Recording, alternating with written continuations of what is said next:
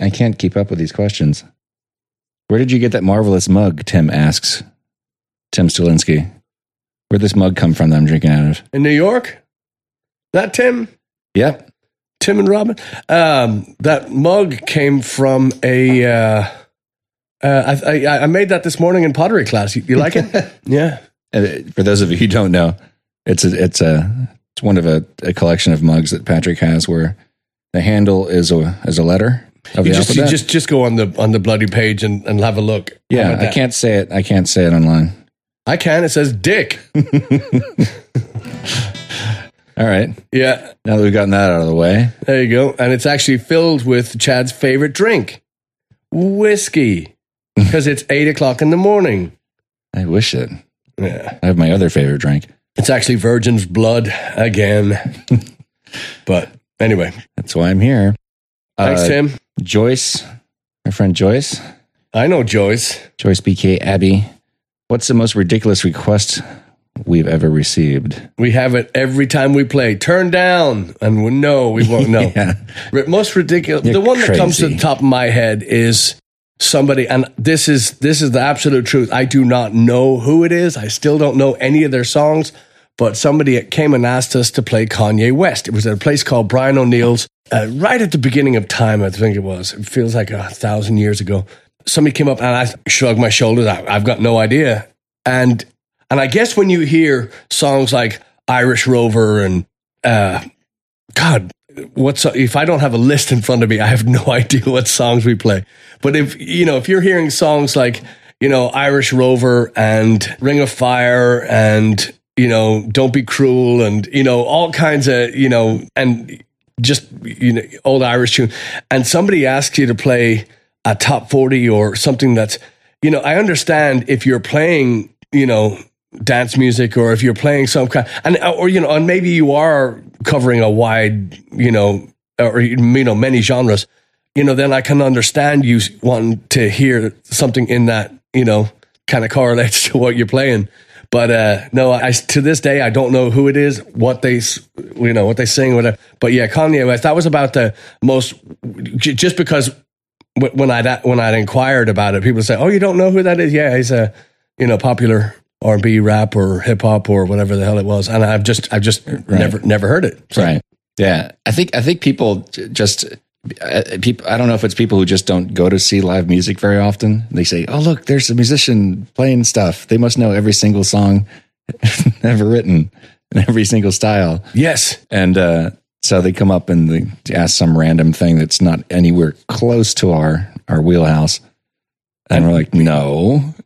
Like, what do you mean? You're a musician. Yeah, but on that same note, any musician will tell you, the people I feel sorry for are the people, with music stands, and music books, that play requests, off the, I admire that they can do that. But any musician will tell you that the people that come up and ask for songs that they want to hear and you don't know it, A, think you're lying, mm-hmm. or B, well, it goes like this, and they'll give you some lyrics from the song, and that doesn't help. But I will say that we do a couple of songs that I actually never heard the original versions of. You know it as well. You've heard, now, of course, I can't think of the bloody name of it. But, Ball and Chain. That was another Brian O'Neill's one, and somebody had kind of given us the gist of the song. We ended up playing it, and actually we brought it back recently because we kind of put a little country thing in it. Yeah, and it's one of those songs that really, really difficult. If you're a guitar player, don't attempt this song. It's extremely difficult. I think it's more just a little over 2 chords, and anyway, but they will come up to you, and my favorite time to be asked. Do you know a song is during another song while you're on the mic playing a song? I go, hey, do you know?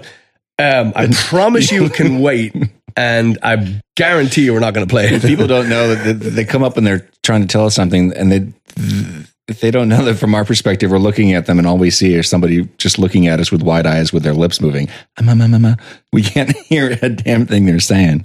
Yeah, but just if you go see other shows, please Go ask the musicians as they're playing, especially if you're in a large venue. You know, you walk up to the stage, onto it if you can, and ask them to their face. Just see what happens. But yeah, it's 9 times out of 10 the light's in your eyes, so you can't see. 11 times out of 10, you do the math, you can't hear a damn thing but many silly requests, not just. You got to tell the "Don't Act Like It Ain't Cool" story. Was that? It was Brian O'Neill's, wasn't it? Was it Brian? Yeah. Brian O'Neill's was a place in Rice Village, which is in Houston, which is by Rice University, which when the band first started, we had Brian Vogel on drums and Turi Hoyseth on fiddle. They were both students of Rice University. So Brian O'Neill's was in the heart of Rice Village in Houston, Texas. And we would play there on a regular basis. And, tiny little stage and just way too many people, but that was our favorite kind of venue. So absolutely stuffed with people, and people are shouting out requests, and you're doing what you can. And somebody shouted out, much to the delight of our drummer Brian Vogel, who also is a big fan of hot chocolate, which we'll get into some other day. So somebody asked for Bon Jovi. Well, if you know anything about life, you really shouldn't admit to liking Bon Jovi outside your front door, right? If you anyway. So I'm guessing I looked at him like he had 2 heads, and it was what? But no, and completely miffed, just absolutely horrified. So don't act like it ain't cool, and stormed off. And the most embarrassing part of that is because it was so packed, you can't really storm off. So it took about 15 minutes to leave. So I'm going to stomp out of here really, really. So it was just absolutely packed. So yeah, that was my favorite part about the story, is he said that he turned around and proceeded to just walk. He had to meander because he couldn't go straight out the door because it was so packed. It was just funny watching his head bob and just completely walk out the pub because he didn't know where to go from there. But since then, I've actually started a Bon Jovi tribute band. Yeah, just so. Yes. You can come see us every February in hell. Well, that brings me to the other question one other question we're going to talk about. Might as well, since we're talking about Brian O'Neill's. My friend Chris O'Banion asked us, what are your favorite places to play? What venues do we miss because they're closed? Oh, good questions. And Brian O'Neill's is one of those places that is no longer existent. Yeah, Brian O'Neill's wasn't particularly a thrilling place to play, just because it was so packed. You could never get the sound right. The stage was tiny. And it's awkward too, because one of the things I like to do as a performer is I don't like to point the speakers at the bar.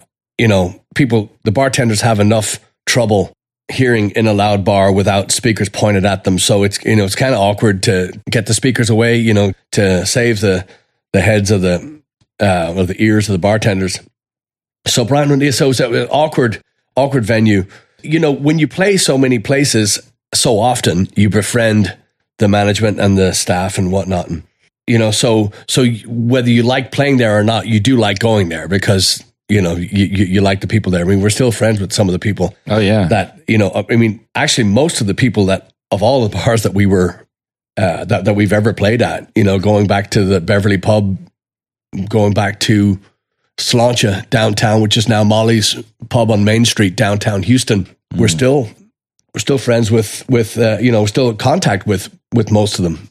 So it's, my favorite venue of all time is the Continental Club on 3700 Main, downtown Houston, Midtown Houston, for many reasons. One, I helped open that bar, and absolutely easily some of my favorite people on the planet down there. Dazzling Pete Gray / Pete Gordon, John Goodtime Smith, but all the crew that started there with me, Crease, the sound guy. I mean, I just go through a million people. Continental Club is my favorite. I feel very attached to the Continental Club just because it's it's the sister club of the legendary Continental Club in Austin. Right. And Steve Wertheimer, the owner, just did an amazing job taking care of his musicians. Real quickly, I mean, as far as the Continental Club goes, the other thing that I love about the Continental Club is the fact that there's sound there. So you're not dragging in a PA every time you go in to play. And I actually don't mind the work. I like setting up a PA, and I like the sound that we run. I like mixing the sound, and I don't mind that. But it's nice going into a venue where it's done for you. You just plug in, sound check, and you go. And so the Continental Club it's definitely got a special place. Yeah, for me, it's like family. I think to all of us at this point, that place.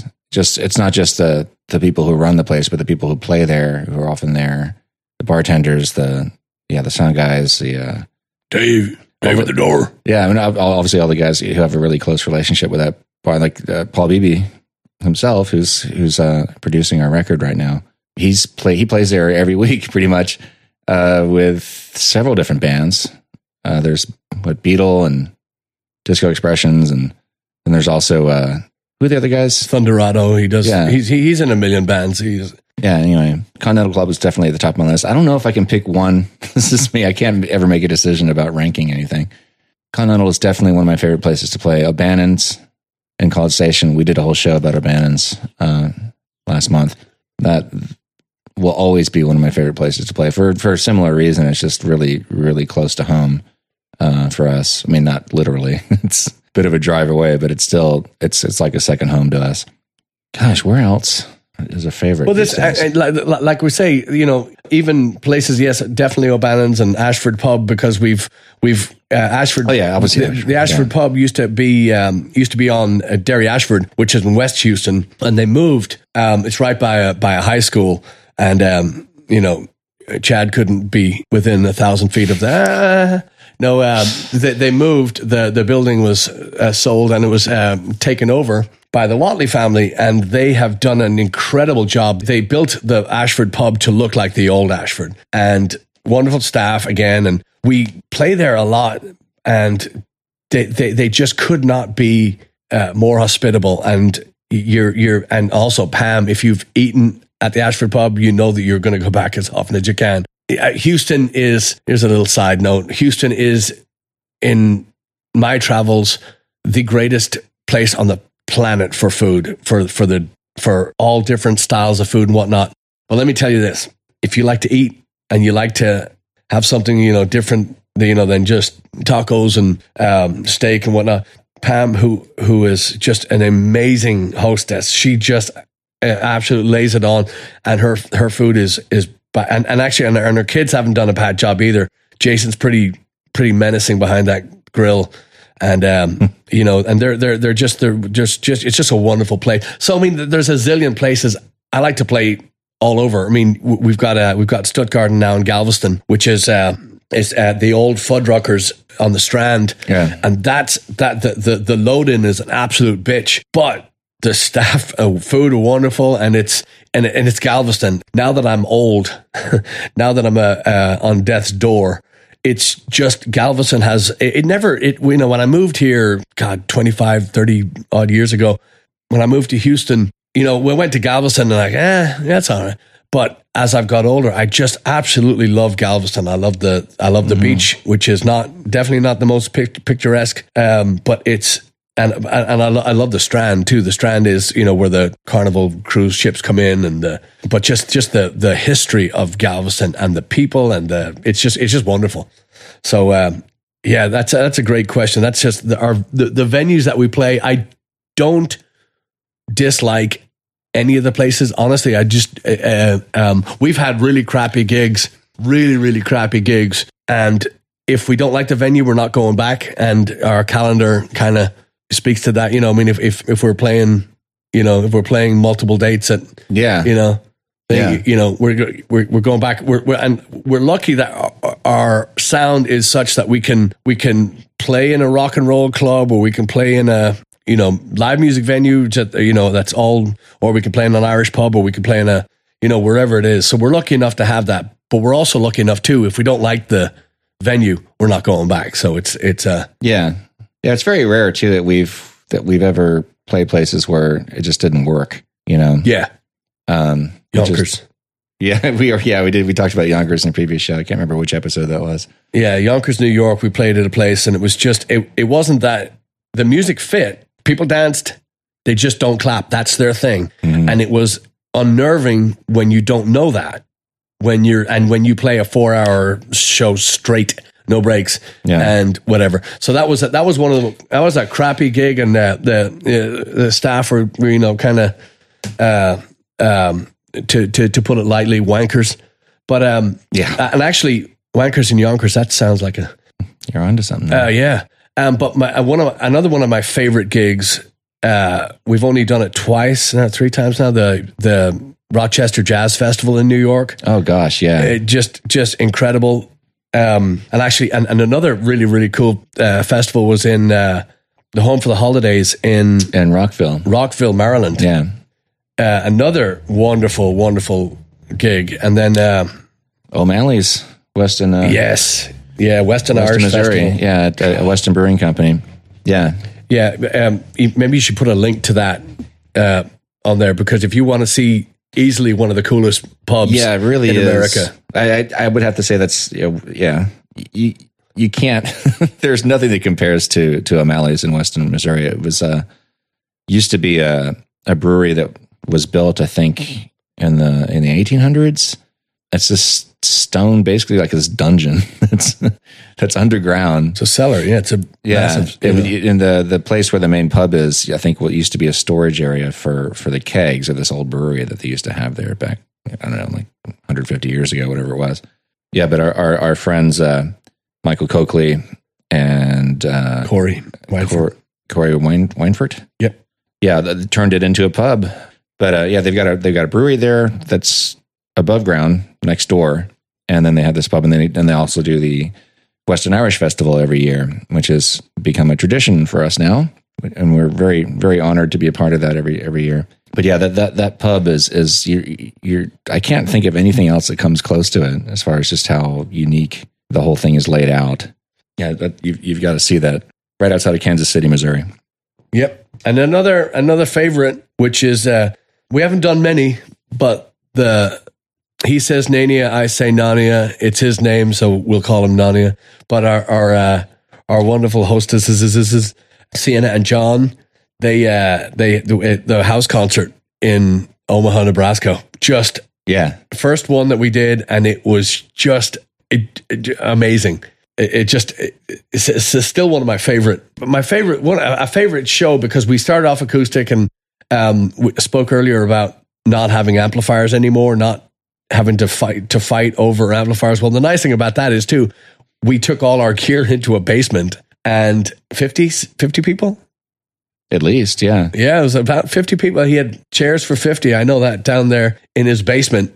And we did an acoustic set, and then we took a little break and came back and did the electric set. And it is still one of my favorite shows, just because we're able to play at decent volumes. Bearable volumes in a small, in a confined area like that, and just absolutely wonderful to the bravery, the foresight of John, to be able to say, "Hey, have you ever thought about, and pushing that forward and getting all those people together for us, and just still tremendous to."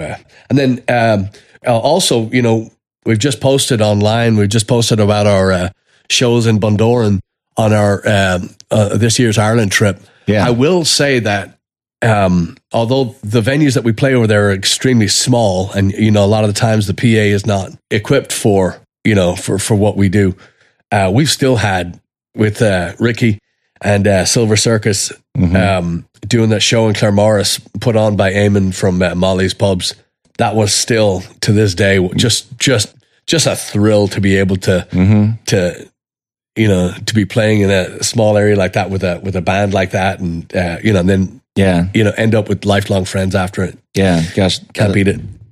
I'm hard pressed to think of any show in Ireland that didn't go pretty well. There's a couple that were awkward just because of a poor sound situation. Or again, we're not traveling with our amps, with our PA. We're at the mercy of the club. So the worst one easily was The Graduate. Yeah. Where we were told a while ago there was a PA, we were told there was sound. And when we get to The Graduate, and that's just right up the road from where my mother lives, and we're told minutes before we're heading out there that there's no sound, and we're scrambling, on a Friday night or whatever it was to try, So we ended up using a PA that was, a sound system that would be barely enough for one person in a very small room playing for themselves. We've ended up, on a packed night. Oh, just absolute misery. What was the one where the sound guy was intoxicated? The Noggin Inn, Sally Noggin. Yeah, that was my least favorite. South Dublin. Yeah, nothing against the Noggin Inn, but yeah, that was one of those situations where we just, no matter how much we asked for in monitors, we could not hear a damn thing, and we right. You're exactly right. But when that, and I know I've said this many times, and possibly even on this podcast, but when you're met by the sound guy, and I don't mean that to sound like there was any kind of formal introduction, you kind of just bump into him. When the sound guy is first, when the first words that he utters, or slurs or slobbers or spits, are a resume, some sort of life. I'm a professional musician too, just so you know. Some semblance of a biology, a biology.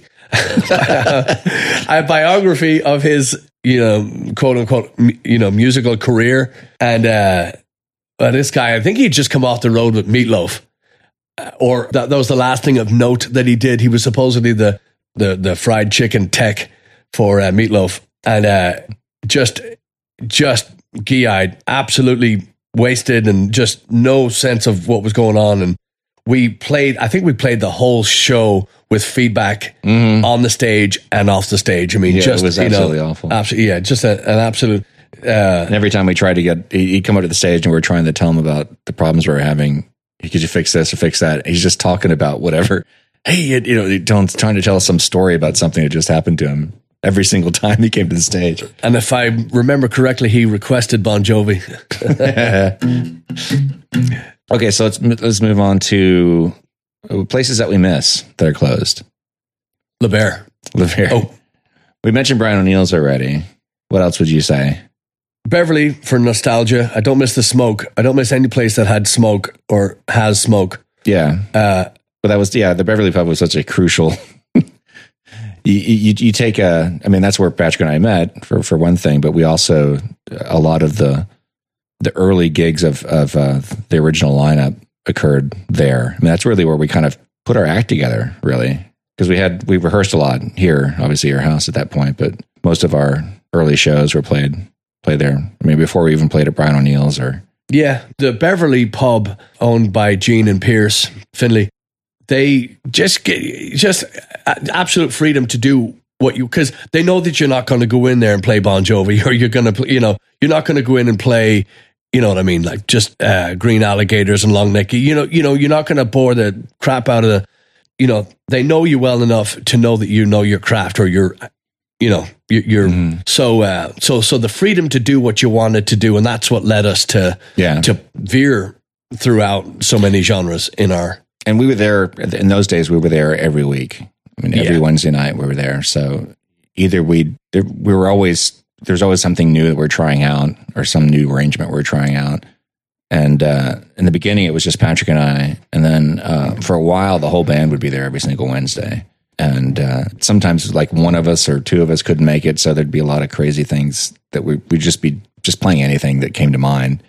And that, like Patrick was saying, that we could get away with that there because people were just happy to hear us play. They didn't really care if we were, playing something that was rehearsed or just completely off the cuff, or, there was a lot of freedom there, which was really invaluable to us at that point. Yeah. And another place is, it's recently closed, is Fido in Austin. Mm-hmm. Do I miss driving there, setting up, playing the show, unloading, driving home, going to the studio and dumping the gear? No. 16-hour day. Yeah. 16. No exaggeration whatsoever.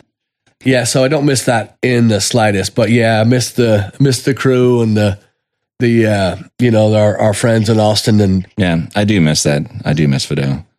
It's one of those places, like, it's going to be really hard we can't. I mean, there's no way to duplicate that. That place was unique for a bunch of different reasons. And I mean, number one, it was a great pub. Number two, the location. in Austin was right in the heart of a very heavily trafficked, foot trafficked nightlife area on 4th Street between Lavaca and Colorado. And number 3, the staff who worked there, the relationship that we had with the staff there. We've got that in other places too, but just all these things combined, that sometimes those gigs would be just, we never really knew exactly what to expect. Like we could get there and it would, like, gosh, it's dead. We'd look around at the neighborhood, there's nobody walking around. And then like 3 or 4 songs into our first set, all of a sudden the patio is just packed. These people would just appear out of nowhere. And a lot of that had to do, we had, obviously we over the years, we built up a really solid following in Austin too, but because of its location, people could hear us from the street. So there was always this kind of magic where you never really knew anything could happen, basically, because there could be any, like a bridal shower party that's passing down the street, or there's a bachelor party, or somebody's birthday party is just walking down the street, or a pub crawl. And so we met a lot of friends, made a lot of fans playing at that place because of that sort of spontaneous discoverability, if that's a word, of playing there. And that's rare. Not a whole lot of pubs have that. Brown O'Neill's kind of had that, because Brown O'Neill's was also in a heavily trafficked nightlife area. Yes, the nice thing about Fido was the management wanted us as loud as we possibly could get, because you could hear for miles around, you could, not miles, but you could hear, for a long way away that there's live music. And the nice thing about what we do is it doesn't sound like anybody else. We can't really play. We're really loud. And and you can hear it forever. So that was a really nice feature. And I miss most of them. I don't miss Eric that much. We made, like, almost every single person who worked there, we became really good friends with. And that's how you've got a special place. Yeah. Even at some of the other pubs I miss, that we didn't really get to know everybody. But there was something special about Fido, that there was a really tight camaraderie between all the people who worked there. So if you knew one person, you wind up meeting everybody else just in turn. And it's also just one of those places where they know Austin, probably because it probably has something to do with the fact that it is Austin, that they all knew how good they had it. That when we were there, they would always make more money. They'd get more bigger tips, and they had more fun, and it was just it was good for everybody. And that there are some of the places where we didn't have quite as good chemistry with the employees or the staff, were places where they just didn't see any benefit to us being there. There are some places in here that they're all since gone now. I'm not going to mention them, but there was a string of pubs in Houston that where it just seemed like the live music it didn't matter who was playing there. It's like it just didn't really gel the same way. You know what I'm talking about, right? Oh yeah, yeah. Where it just always felt like we were being ignored. It wasn't quite as bad as the Yonkers story. But some places, I don't know, it just didn't. Well, again, in fairness to places like that, a lot of these places have live music, 5 and 6 nights a week. Right, and so they're kind of numb to it. They're numb to it, but the other thing is, too, if you're in a band and you're going to be playing in clubs and you're going to be playing all night, chances are they don't want to hear Brown Eyed Girl, they don't want to hear Margaritaville, or they don't want to hear Brick House, or they don't want to hear... Chances are they've heard that, they've heard that there's a handful of songs that you can play to really piss them off and to push them away. So a lot of them, it's really I mean, again, there's plenty of bars to work in if you don't want to hear live music, but if you want to hear live music and you're at a place that's going to do live music 6 or 7 nights a week, and they're going to be cover bands, you better learn to grow a thick skin. Yeah. Michael Logan just gave us another question. Michael Logan from Sherman, Texas. That's another. I have to say, that's another place that's become a very, very fast favorite of mine. We've played at the Sherman Celtic Festival now twice. That was a shock. I'm still shocked about that place. Yeah, and to say too, we've played a lot of festivals, and I hate to say it, but the vast majority of them are not very well organized. It's people always they bite off way more than they can chew with these things. So typically you get there and it's just nobody knows what's going on. Things are running behind schedule. People, they're running out of food, running out of water, whatever.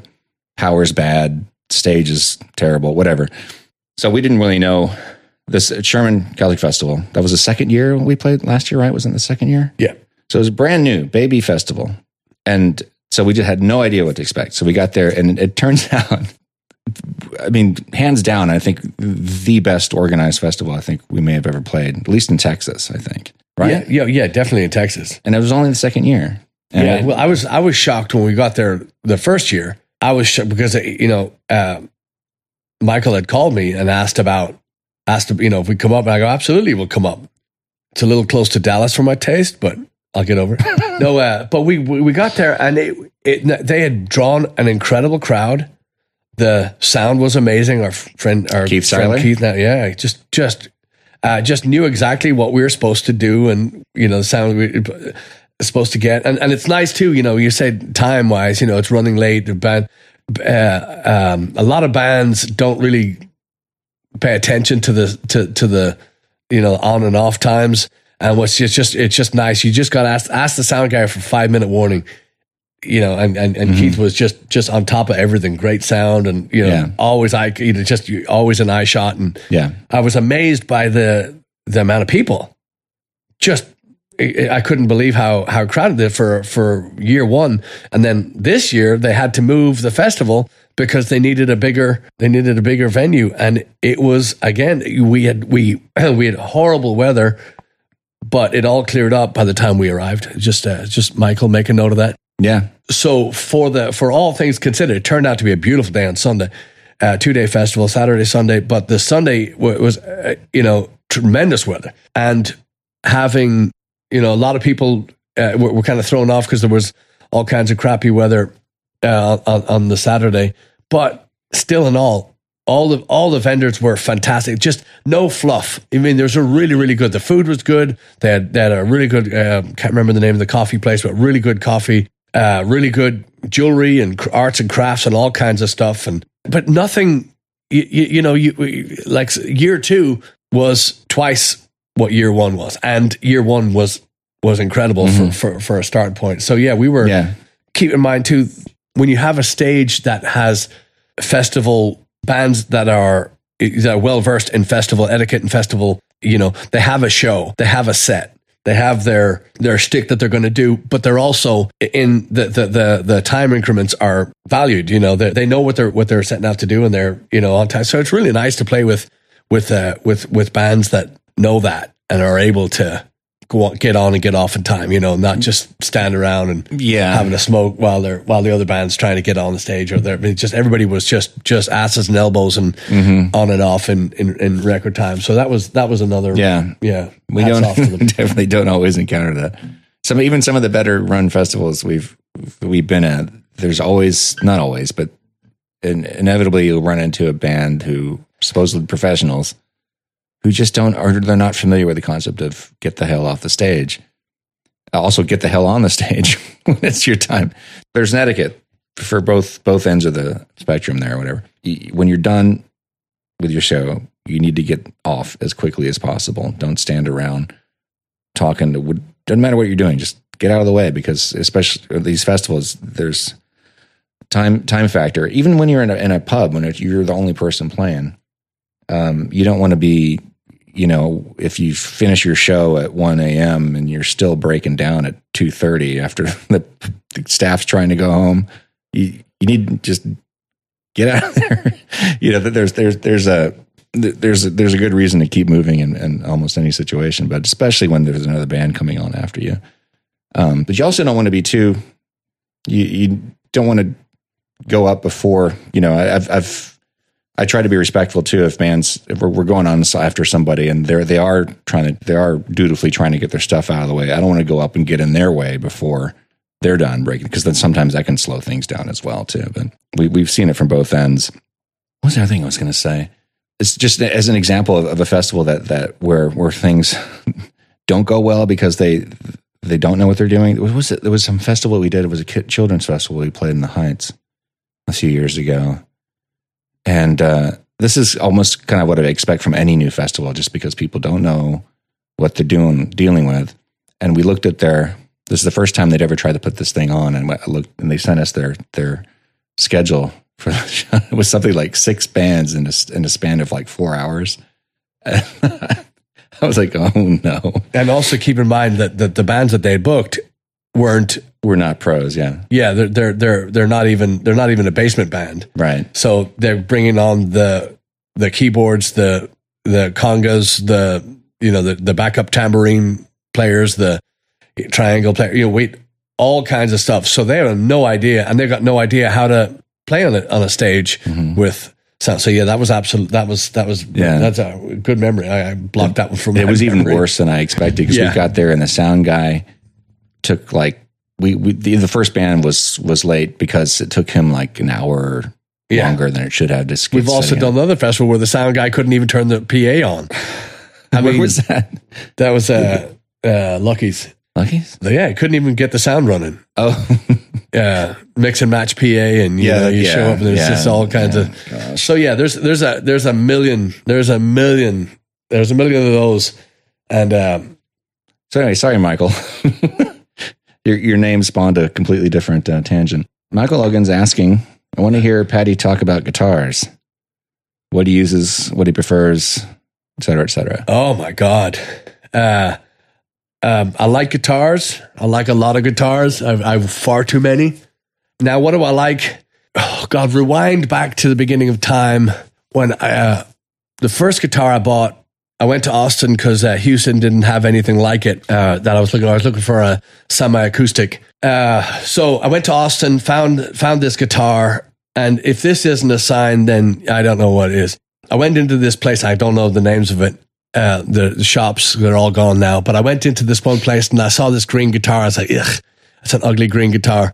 But it played really nice. It was a Godin, Godin, Godin, whatever you call it. Canadian made. And it played really, really nice.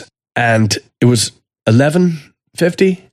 I think somewhere around that. I can't remember. But so I went to a couple other shops and I found another one just like it. It was orange. And I'm like, if you think a green guitar is ugly, wait till you see an orange guitar. Ugly. So didn't like that one. So I went back to the other shop, and the guitar that I had seen previously was marked down to $750. I was only gone for an hour, maybe 2 hours. I came back and it was marked down to $750. It's crazy. Yeah, exact same guitar. Strings were still on it, everything. So I bought that one and I played it. And I still have it. I still like it. It plays great. And so my first band, I did the acoustic, my first acoustic show with that, and a few more, and blah blah blah. Well, then I formed the first band and used that for a while. Then I started putting that one through a solid state Marshall head and a 412 cabinet. Which, if you're not in the music business, forget about it, and if you are, forget about it.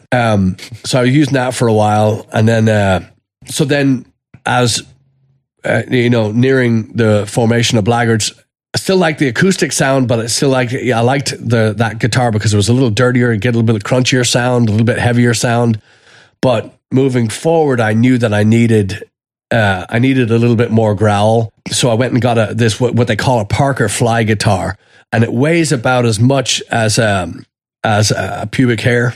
It's about as ugly as a pubic hair.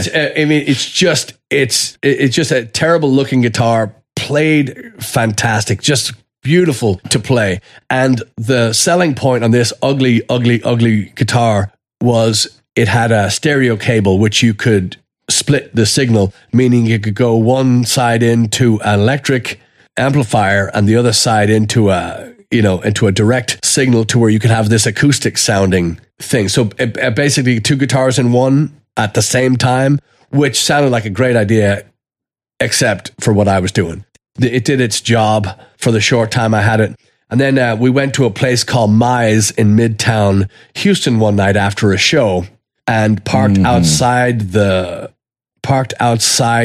restaurant, just out of eye shot of the restaurant. My truck got broken into and they stole everything. My Mesa Boogie Nomad 212 thing, all my PA, so guitars. Was it a Yamaha PA we had at that point? It was a mix and match, but yeah, it was Yamaha speakers with Mackie But anyway, the PA. I think the only thing they didn't take were the stands. The stands, yeah. And my car was parked right behind his, and they didn't even, my amp and my stuff was in there too, and they didn't even touch mine. Yeah, which may have just been a matter of time. Maybe they didn't have time to get them on too. Yeah, so they got me later. It's okay. Yeah. That's been a string of things happening lately too. We've been posting about just these friends of ours that have had their gear stolen lately. It's just it's heartbreaking to see the amount of gear that's been stolen. Just even in the last couple of weeks from now. Just I'm sick of posting it. I'm sick of hearing about this stuff. Just and just the worst part about it, it's terrible that people's livelihoods are being ripped away like this. The worst part about it is when you steal musical instruments, you're getting pennies. Just pennies on the dollar for what they're worth. Not even pennies, a penny on the tens of dollars. It's just you don't make any, the resale value of these things are absolute torture. It's criminal that, that every aspect. So anyway, moving back to the getting broken into and having everything robbed outside the Mize, and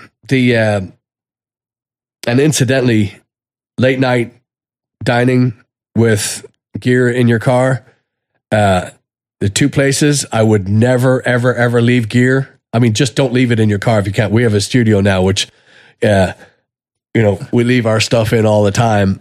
And it's an absolute pain in the ass to go and put this stuff away after every show. However, it's really nice having your gear there every show. Yeah. But so the upshot, so the two places I will not leave anything in your car unless you want it gone is House of Pies on Kirby in Houston, and also in Mize, because Mize is a late night spot, and it's really, really popular for musicians after hours, and it's a really, really, it's a highlighted spot where there's really no place that's safe. No, but that's just those places are notorious for it. Oh yeah, and House of Pies, for people who don't know, is an absolutely legendary institution in Houston. They've been around for ages. They haven't changed a damn thing. Same menu, same atmosphere. It's just a great little 24-hour diner. And your car will get broken into if you have mine anything. Has been broken into there many years ago, and they know it. They put signs up, but the way the parking lot is, it's really easy for somebody to get away, because they could just pull up, run up, break into somebody's car, and run off again. That sounds like you know what you're talking about, Chad. I've seen it. I haven't seen it happen, but I know it's happened to several of my friends. And your car, wasn't your car broken into there? No, your dad's or something. My dad's was. Yeah. He was visiting in town, lost his computer and stuff. And it was in the Anyway, so moving on. Anybody that's listened to any of these podcasts before know that we tend to run off in different directions. This is one of them. But the upside was to losing that just heinous looking Parker Fly guitar. The upside was I went and got a Gibson Les Paul, my friend Rodney Rowe, and that I hadn't played lead before, hadn't played lead guitar before. Much, I tried it a couple of times. People were like, please don't do that. Well, with the addition of the Les Paul, it was one of those guitars that I still have it. I still love it. It plays itself. And it actually pushed me to go further, to try more stuff, and it just made me a better player. And that sounds really, really silly. It's true. But better gear equals better playing. I'm convinced. Well, fast forward then a couple of years, our friend Bill Thomas, first time I met him was on Paddy's Day a few years back. And he told me, he goes, hey, I built you a guitar, and I'm expecting this piece of wood with a wire on it and a coat hanger, to tighten it and loosen it. Whatever. So he opens up this guitar case, and here's this spalted maple hollow body electric guitar. Just looked like it. I'm looking at him going, you're out of your mind. He said, yeah, I just thought, I've seen you guys a few times, and I wanted to build you a guitar that you think, if you don't like it, I'll take it back. If you like it, keep it. And I played it on stage that day at O'Bannon's Paddy's Day. Yeah. And I don't take that. Now, you don't see me take it out a lot because it's my home studio guitar. I play it. And being a hollow body, and I tend to be a little rough with my guitars, and so it's a treasured guitar of mine. Yeah. I have a picture of you just seconds after he handed it to you. You just look like a kid who just been handed an ice cream cone. I mean, it's just not very often that something like that happens. It's a gorgeous guitar. Yeah. Yeah. Yeah. And he's since built my son a 5-string bass, which is incredible. So fast forward now to present day, I play Diamond guitars. Our friend Jeff Diamond, and for the longest time too, I was using his amps. He made Diamond amps and Diamond guitars. And a friend of mine called me up one day and said, "Hey, you got to come check us out. We're a new guitar company in town. His name is Sam Austin." And he called me up and he said, "You got to see these guitars. Got to see what we're doing." So I went over to the shop, and the first guitar I just bought on the spot. It was the black Bolero I have. It's a black Gibson Les Paul style guitar. It's got the skull on the bottom, and it's got just absolutely beautiful body design, and it's really similar to the Les Paul in that it weighs a lot, but it's real sturdy, very, very, very takes a beating, and they just did amazing work on this guitar, and I bought on the spot, and I was still playing that solid state Marshall with the 412 speaker cabinet back then. Well, as I bought a few more guitars, and I then Jeff and Sam, gave me an endorsement deal with Diamond. So I was basically, I can't count the amount of guitars Jeff gave me.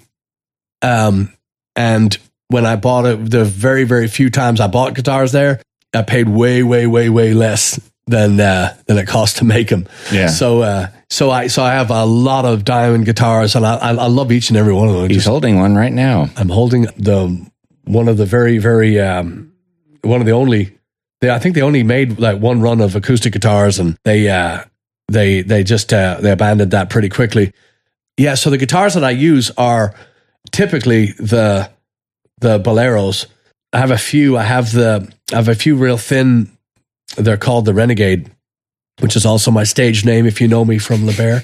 They have a couple of very, very thin guitars that are really, really light, and they're really fun to play. But they're all really, really good sounding guitars. They're not, and I tell people now, I say you can't really get bad gear now. I mean, you can if you're doing the Line 6, low model amps, or like the ones with the digital effects on them. They sound great in the front room of your house, and they sound great but to get that stuff through a PA, and again, that's just my taste. That's my, I can't get the sounds that I like from them. However, I've heard really, really good sounding amp modeling, as it's called. But the gear that I use right now is I use a Fractal guitar processor, and I use my Diamond guitars. And so in answer to your question, the main guitars I use right now are my Diamond Boleros or the Renegade. And like I said, just incredibly durable, and occasionally, sometimes not very often anymore, but sometimes you still use your Explorer, Gibson Explorer. I just had my Explorer finally fixed of years of trying to figure out the problem with it. My Gibson Explorer is making appearances now. I love that guitar. Absolutely love that guitar.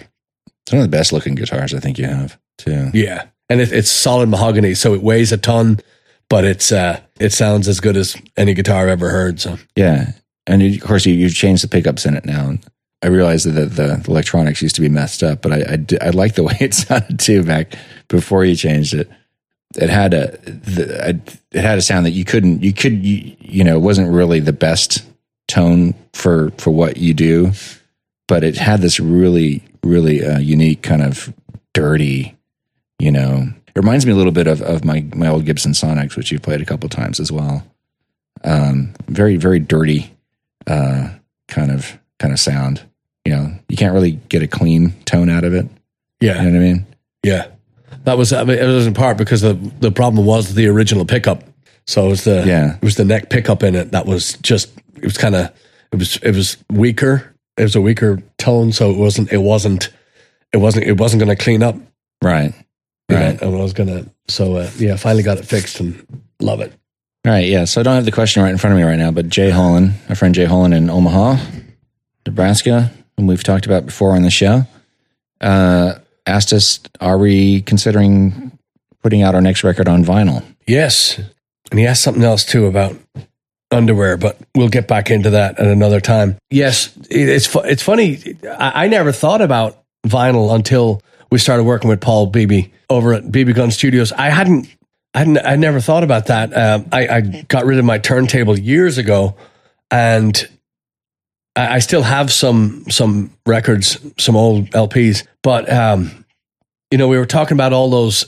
We were talking about the Desert Island discs. Yeah, and I started. The first one, Live After Death, not the best. The Iron Maiden Live After Death, not the best recording I've ever heard of them live. However, the double live album, the artwork on that, and the thing that's what got me thinking about doing a vinyl record. Yeah, having something to where you could, Yeah, I think the answer is a very, very strong yes. Yeah, it's come up in conversation a few times over the years, but we never even considered it with standards because, and that was a while ago now.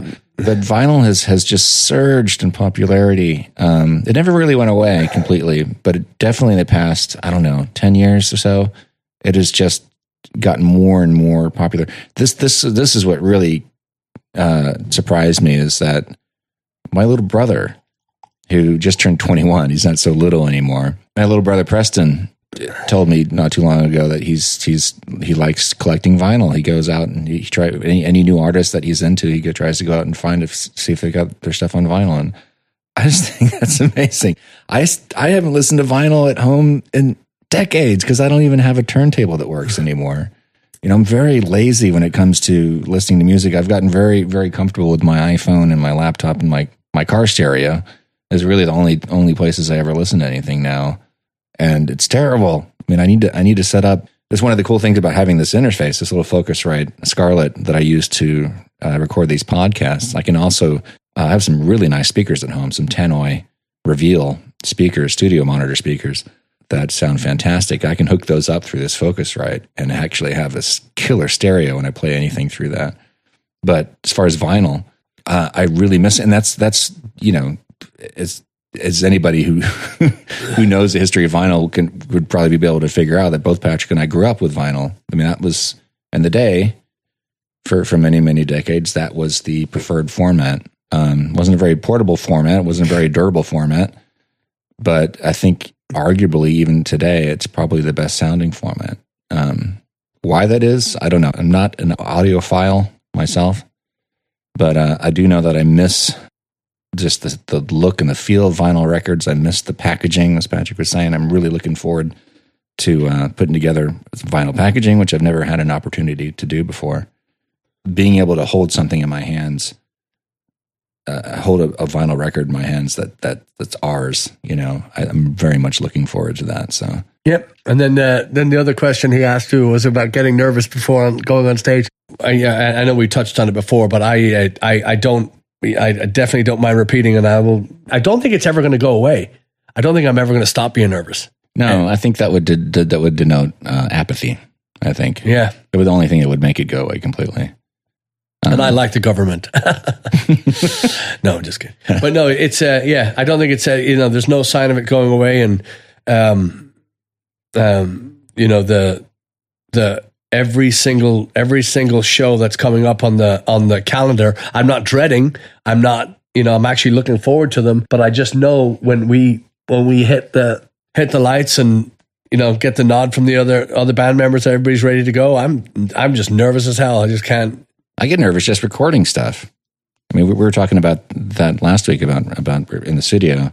Yeah, I'm better about it now. But yeah, I used to get ridiculously nervous on the mic. I still get really nervous on camera. I can't handle the few times that we've been interviewed by news on camera for whatever reason. Yeah. I freeze up like a deer in headlights for some reason. I don't know why. It's nerve wracking, you know. Yeah. You know it's coming. You know, did you do it? Guilty. Right? Yeah. Well, it's funny because as a kid, I used to my friends and I used to do stuff on camera all the time. I used to do little films and things like that. So it's not like it's something I'd never done before. But I guess it's just it's been too long.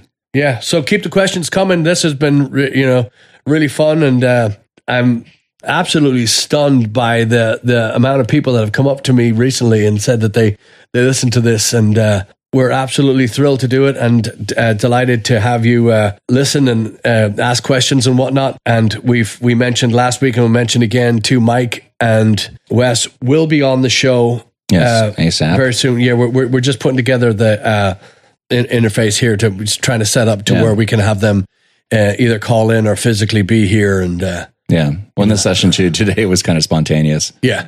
We didn't really plan on doing this today, but thank you because you guys make it easy for us, giving us all these questions. So very much appreciate that. Alrighty, we will see you again very soon.